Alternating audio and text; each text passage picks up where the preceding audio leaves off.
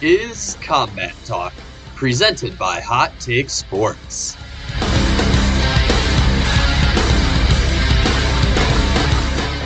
All right, everybody, welcome back to another episode of Combat Talk, brought to you by Hot Take Sports. I'm your host, Clayton Scalina, and we have a very special guest for today's episode. Current LFA flyweight fighter, Chelsea Tiny Tank Connor. Chelsea, welcome to the show. Thank you. Thank you. And of course, shout out to Drake Jimenez of Holy Hill Media for setting this up. Now, Chelsea, you fought exactly 1 month ago today, August 26th, on Renegade Rumble 6. But what have you been up to since then?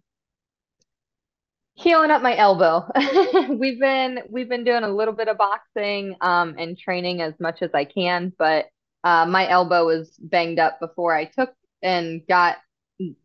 did that fight. So we're just trying to heal that up and make sure everything's good there. What kinds of things have you been doing to do that? Like physical therapy, just taking it easy? Taking it easy. I use the TENS unit quite a bit on it. And then I have a sleeve and obviously ice and heat, just trying to keep the blood flow. I'm pretty sure it's a ligament issue. So yeah, just trying to get that healed up as quickly and as safely as possible. Of course, of course. Well, without any further ado, let's just dive right into this list of questions I got here. So the first one would be is where are you from and how did you even get involved with combat sports? I am from the St. Paris, Ohio is where I grew up at. My uncle was did karate while I was a kid, and I just kind of was gravitating towards the things he was doing.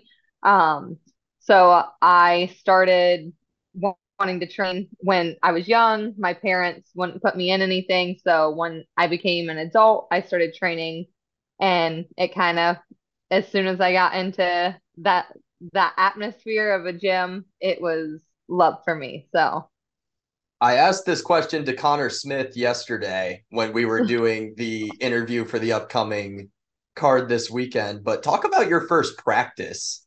Do you remember your first practice at all? yeah, it was, so I had trained at a gym back in the day, that back in 2009 things were not what they are today.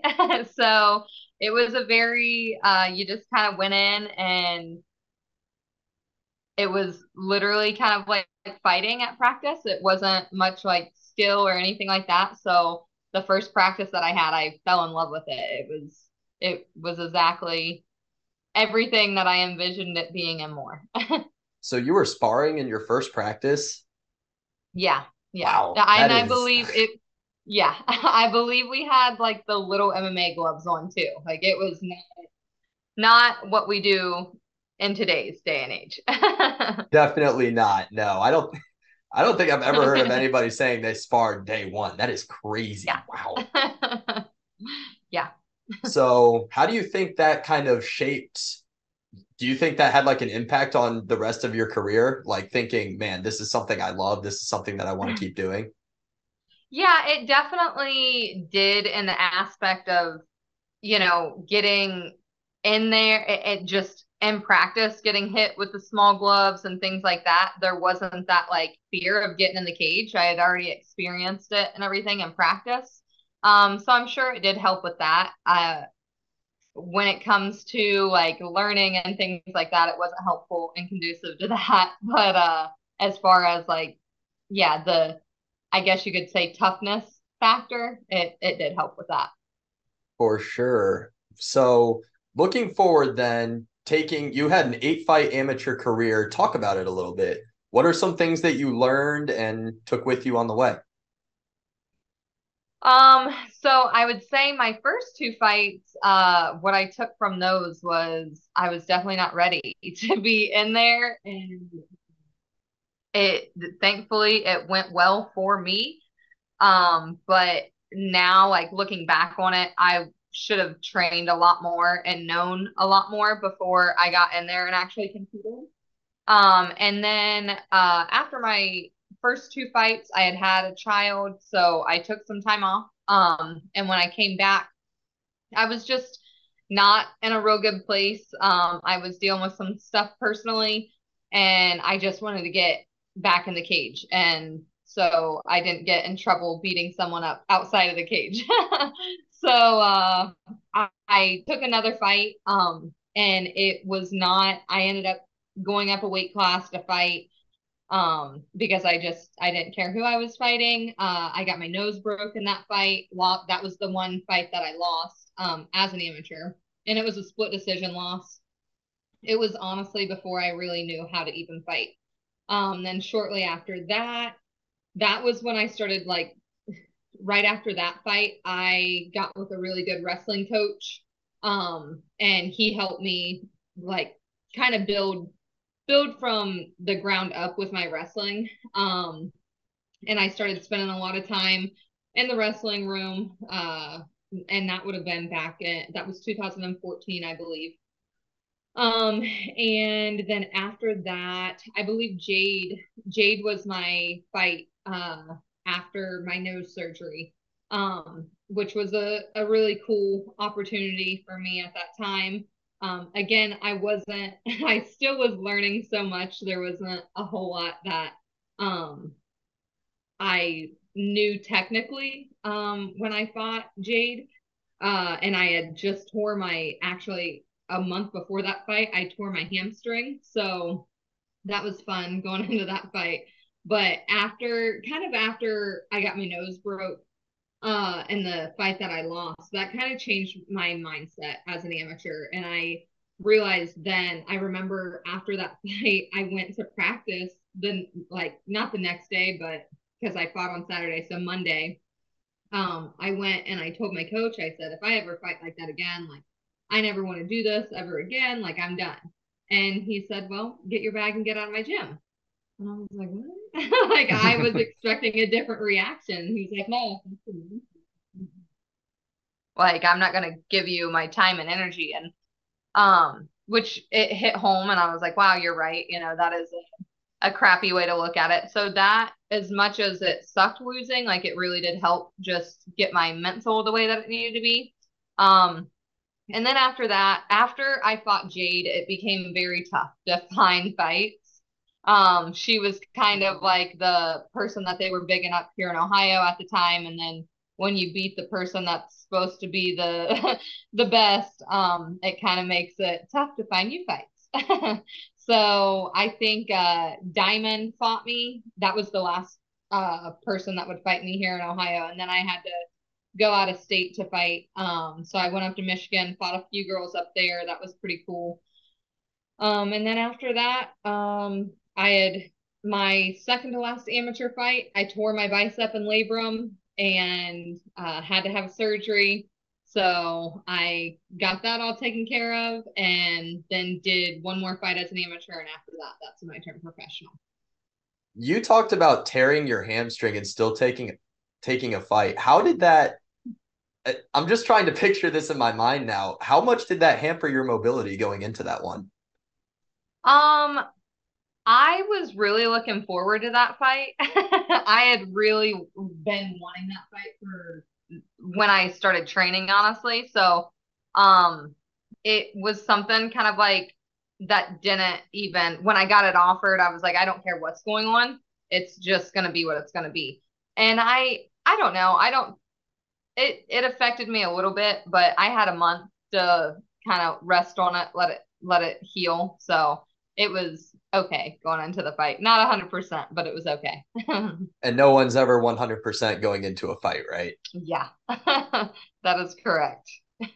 Another big thing that you touched on was kind of the learning curve. What are some things that you struggled with when you were kind of starting off in your MMA career? The ground. I was horrible at it. Hated every second of going to wrestling practice. Like I dreaded having to go to wrestling practice. I'm glad now looking back, that I did it.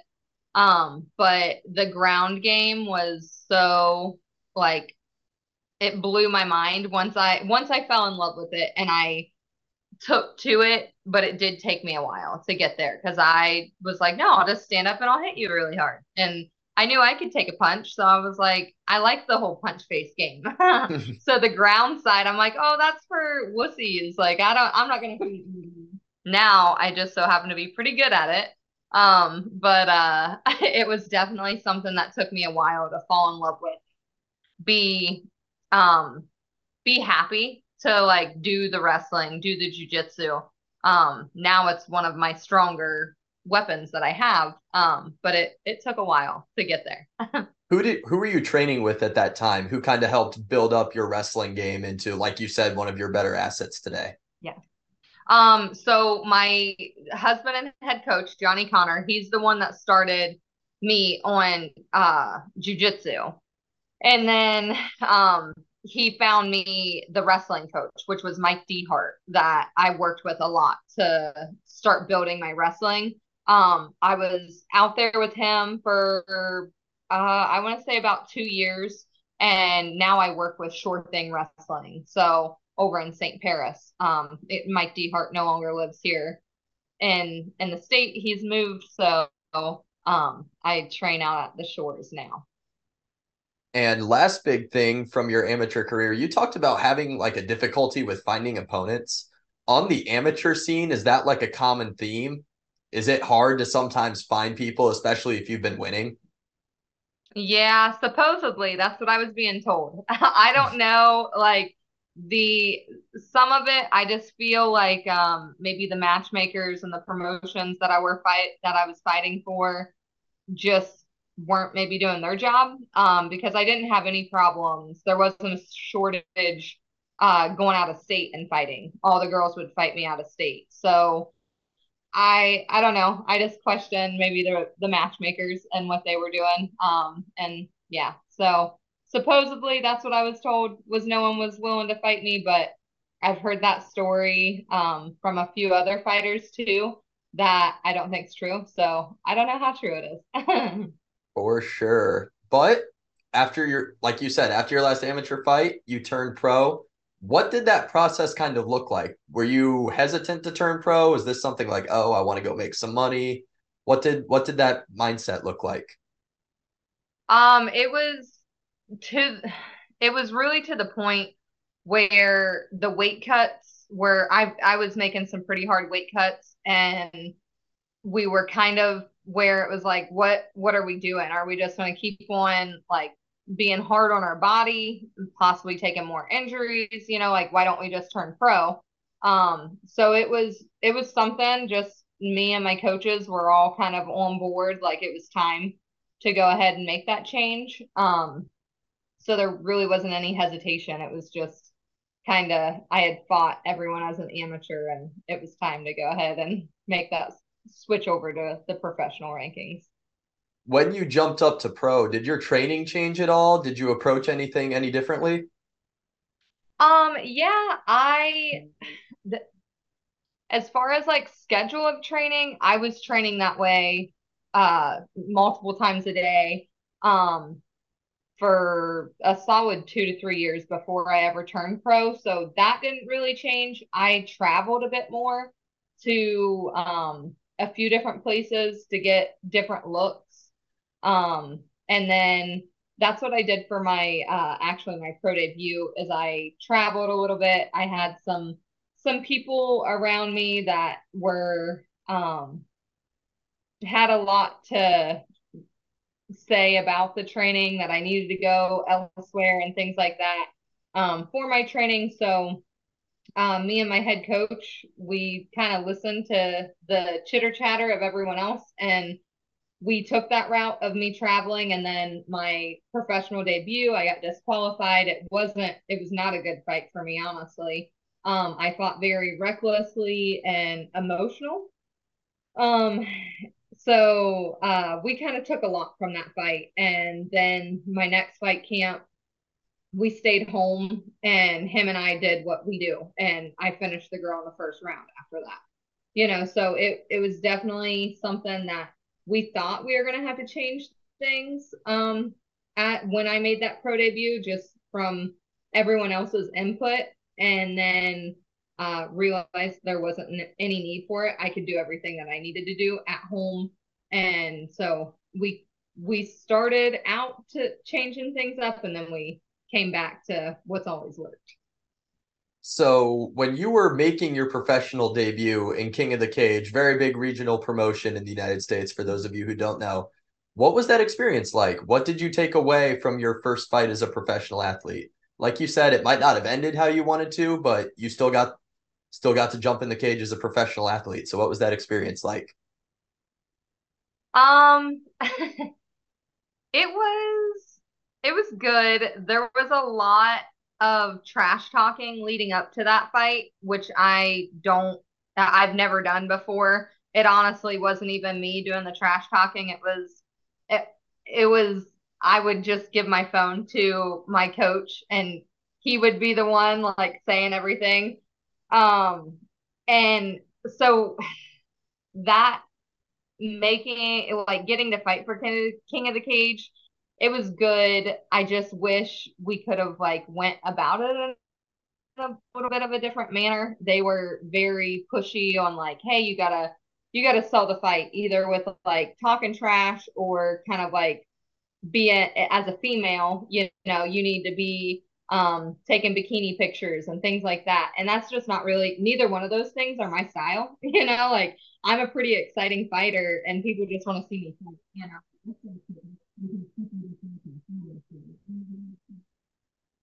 talk a whole bunch of trash or anything like that.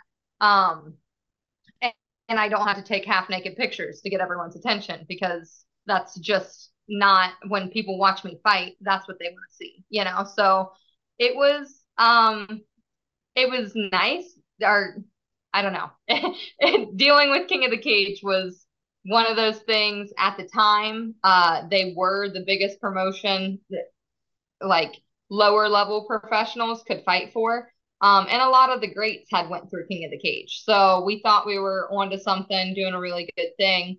And I it was nice even getting the disqualification. King of the Cage still, as soon as I walked out of the cage, they were ready to give me basically the world to get me to be with them. So it was good, but like I said, not really my style.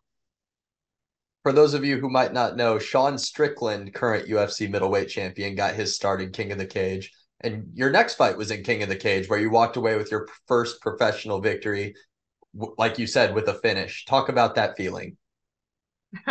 That was pretty cool. I felt a little bad for the girl.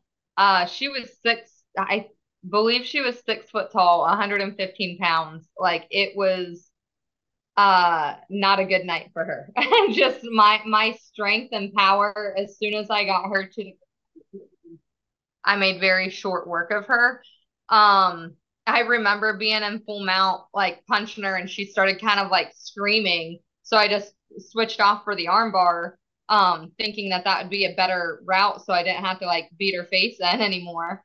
Um, and I ended up actually blowing her arm out. She left and like an immobilizer and everything. But yeah, her arm dislocated and she had to go be in an immobilizer for a few months. Which I mean, it's part of the sport, but it's still like I don't want to have to do that to people. But I will say my fight after that, I got in the first round, got my arm bar. That's like usually when I hit it, I snap people's arms. And she didn't tap. So, and then I obviously lost that fight to a unanimous decision, which it was a close fight, but I after that fight, I'm like, you know what? If I can't have the remorse of, whether I'm going to hurt someone in there or not. So that was kind of something that I took from both those fights of, hey, if they don't tap, that's on them, because I let go of the arm and everything because I felt it blow out and the ref was going to let her keep fighting. And she was like, she couldn't because her arm was like dangling. So it was an interesting experience. That is one of the most badass things I've ever heard before in my life. I was tired of punching her face in, so I just switched to the armbar. Wow, that's so cool. But After that, like you said, another King of the Cage fight, but then you took a 5 year layoff. What were you doing in those 5 years? I had had a baby. So we after that fight out in California, um like I said, dealing with King of the Cage, it wasn't really my vibe. They were wanting me to do things that I just wasn't okay with doing. And then losing that fight when I felt that I won the fight, it was a lot to deal with. Just mentally, I had to process things. And so I wanted to just take some time off. I knew I wanted to have another kid. So I had actually, when I uh, decided to take a step back and not compete, I got another nose surgery to try and fix my breathing, which it didn't do anything for me. So after that, that's when I got pregnant and we had our son, and then I spent about 2 years. Well, I'd say probably the first year, like I'm a very big advocate, you know, trying to raise my children as naturally as possible. So breastfeeding to me was super important. So that was something that I did for 2.5 years. So training while nursing is kind of difficult. So I was just doing, my husband was coaching football at the time, and I was doing a lot of football practicing with a lot of the high school boys and things like that. So that's kind of what I did while I was the 5 year layoff was just raise my kids and spend time on the football field. And then we had our own home gym too that we just did some like skill training. What ultimately made you decide to return to MMA? Um, Opening our gym back up, I wanted to, but I just didn't see like how I could juggle everything and compete at the same time. So, um, there's a one of our fighters, Quentin Shear, he kind of relit that fire for me. And seeing him, I don't know that he would say, that he looks up to me, but it kind of seemed that way. And like, I wanted to be a good role model for him and give him, he was working really hard, and I just wanted to give him kind of a springboard, and I knew I could do it pretty easily as long as I was competing. So it was more like my teammates, that really got me back to like, hey, you can get back in there and do this. So when you made your return, you re-signed with the LFA. What has it been like with them? How have they kind of approached things differently than King of the Cage did? And they have been nothing but amazing. Super professional. That's the biggest difference in promotions is just the professionalism of LFA. They've been awesome. And I really didn't think it was gonna be that different. Like I'm like, oh, okay, whatever. Like there's not gonna be that big of a difference. And there really was. I fought Elaney on their card, which is obviously a female that they're wanting to big up and sign, like they've signed her. They're really trying hard to promote her. And there wasn't any like favoritism. I didn't feel like they were excluding me or anything like that. I know the girl that had fought Elaney, for her first for Elaine's first fight, kind of felt like LFA, was not real nice to her. So I was kind of anticipating that. I was like, oh, they're gonna treat me like shit. They don't,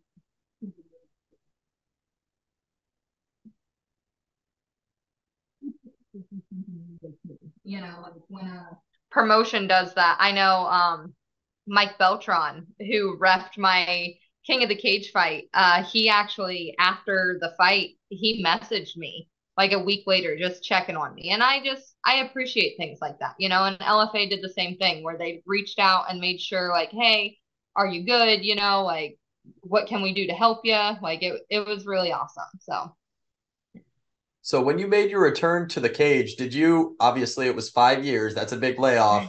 Did you experience any ring rust or anything like that? I really didn't think I did. I did, but in my head, I was like, I'm not because I was having a good time. And I really didn't think I wasn't nervous, so I was like, "There's no ring rust." It just wasn't my night. And then I watched the fight back, and I see like I had gotten in for takedowns, and I didn't execute them, which was very much ring rust. You know, like now.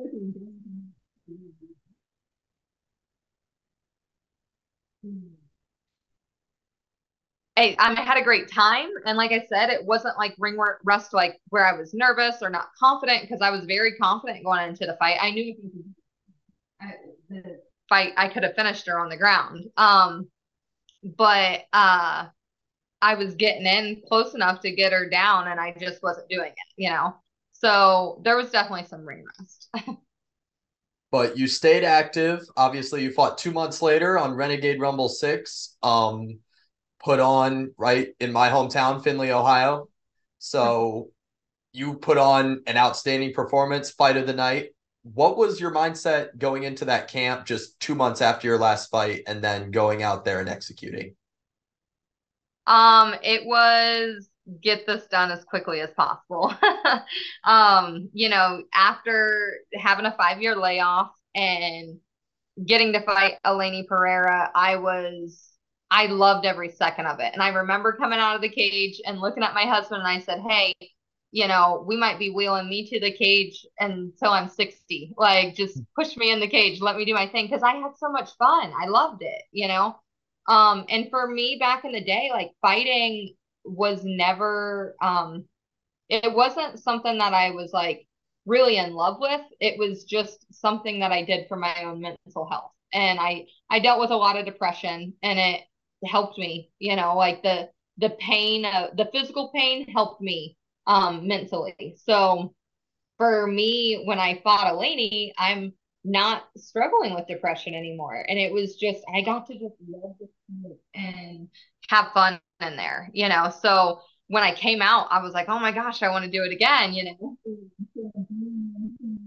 The fight camp for the Renegade Rumble. It wasn't a big deal at all. I'm like, yeah, this is what I want to do. And then I had an injury that happened about 2 weeks before the fight, which made it pretty difficult. The girl that I fought, I could have finished her in the first round had I not been injured going into the fight. But like we were talking, you never go into a fight 100%. So, I had to keep it on the feet. But I think 100%, if I would have, I mean, obviously I took her to the ground, but had I been able to stay on the ground with her, I think I would have finished her pretty easily. So, You put on one of the best kicking displays I've ever seen before in person. Do you enjoy like a kickboxing set? Like, if that makes sense, like some guys just like punching, other guys are very kick heavy, and other guys prefer to take it to the ground. But would you say that kickboxing is one of your favorite parts of your game? yeah, 100%. I definitely like to set stuff up with my kicks. That's something that I utilize a lot, and it's why I struggle like with wanting to. I have a lot of people that want me to compete in boxing, and I just feel like it takes away my tools. If I just have to rely on my hands, and obviously I'm not a real tall fighter, so I have to understand and learn how to use my range and things like that. It's one of those things that if I can kick you, I can make you think about different things, and it sets up for me to land my strikes with my hands and my takedowns and all those things. So yeah, I definitely rely heavy on my kicks. That was actually something that you brought up to me the last time we talked, is you were thinking you were going to transition to boxing. Is that not on the table anymore? Um, Probably not. There's a 10% chance I think that I'm going to do boxing. We're really going to focus heavy on after talking with Drake, my manager. I think our main focus is going to be the MMA side of things and really seeing how far we can get with the MMA. Well, you recently re-signed with the LFA. How did that whole conversation go down? Were they just calling you like, "Hey, we saw you fight, we want you back"?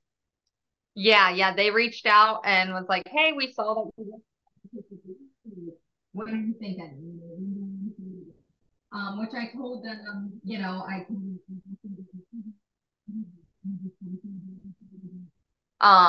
and that we are looking maybe end of November, beginning of December, is what our time frame is right now of what we're looking at. So they said, well, we'll be in touch, and we're just waiting to hear what they offer us.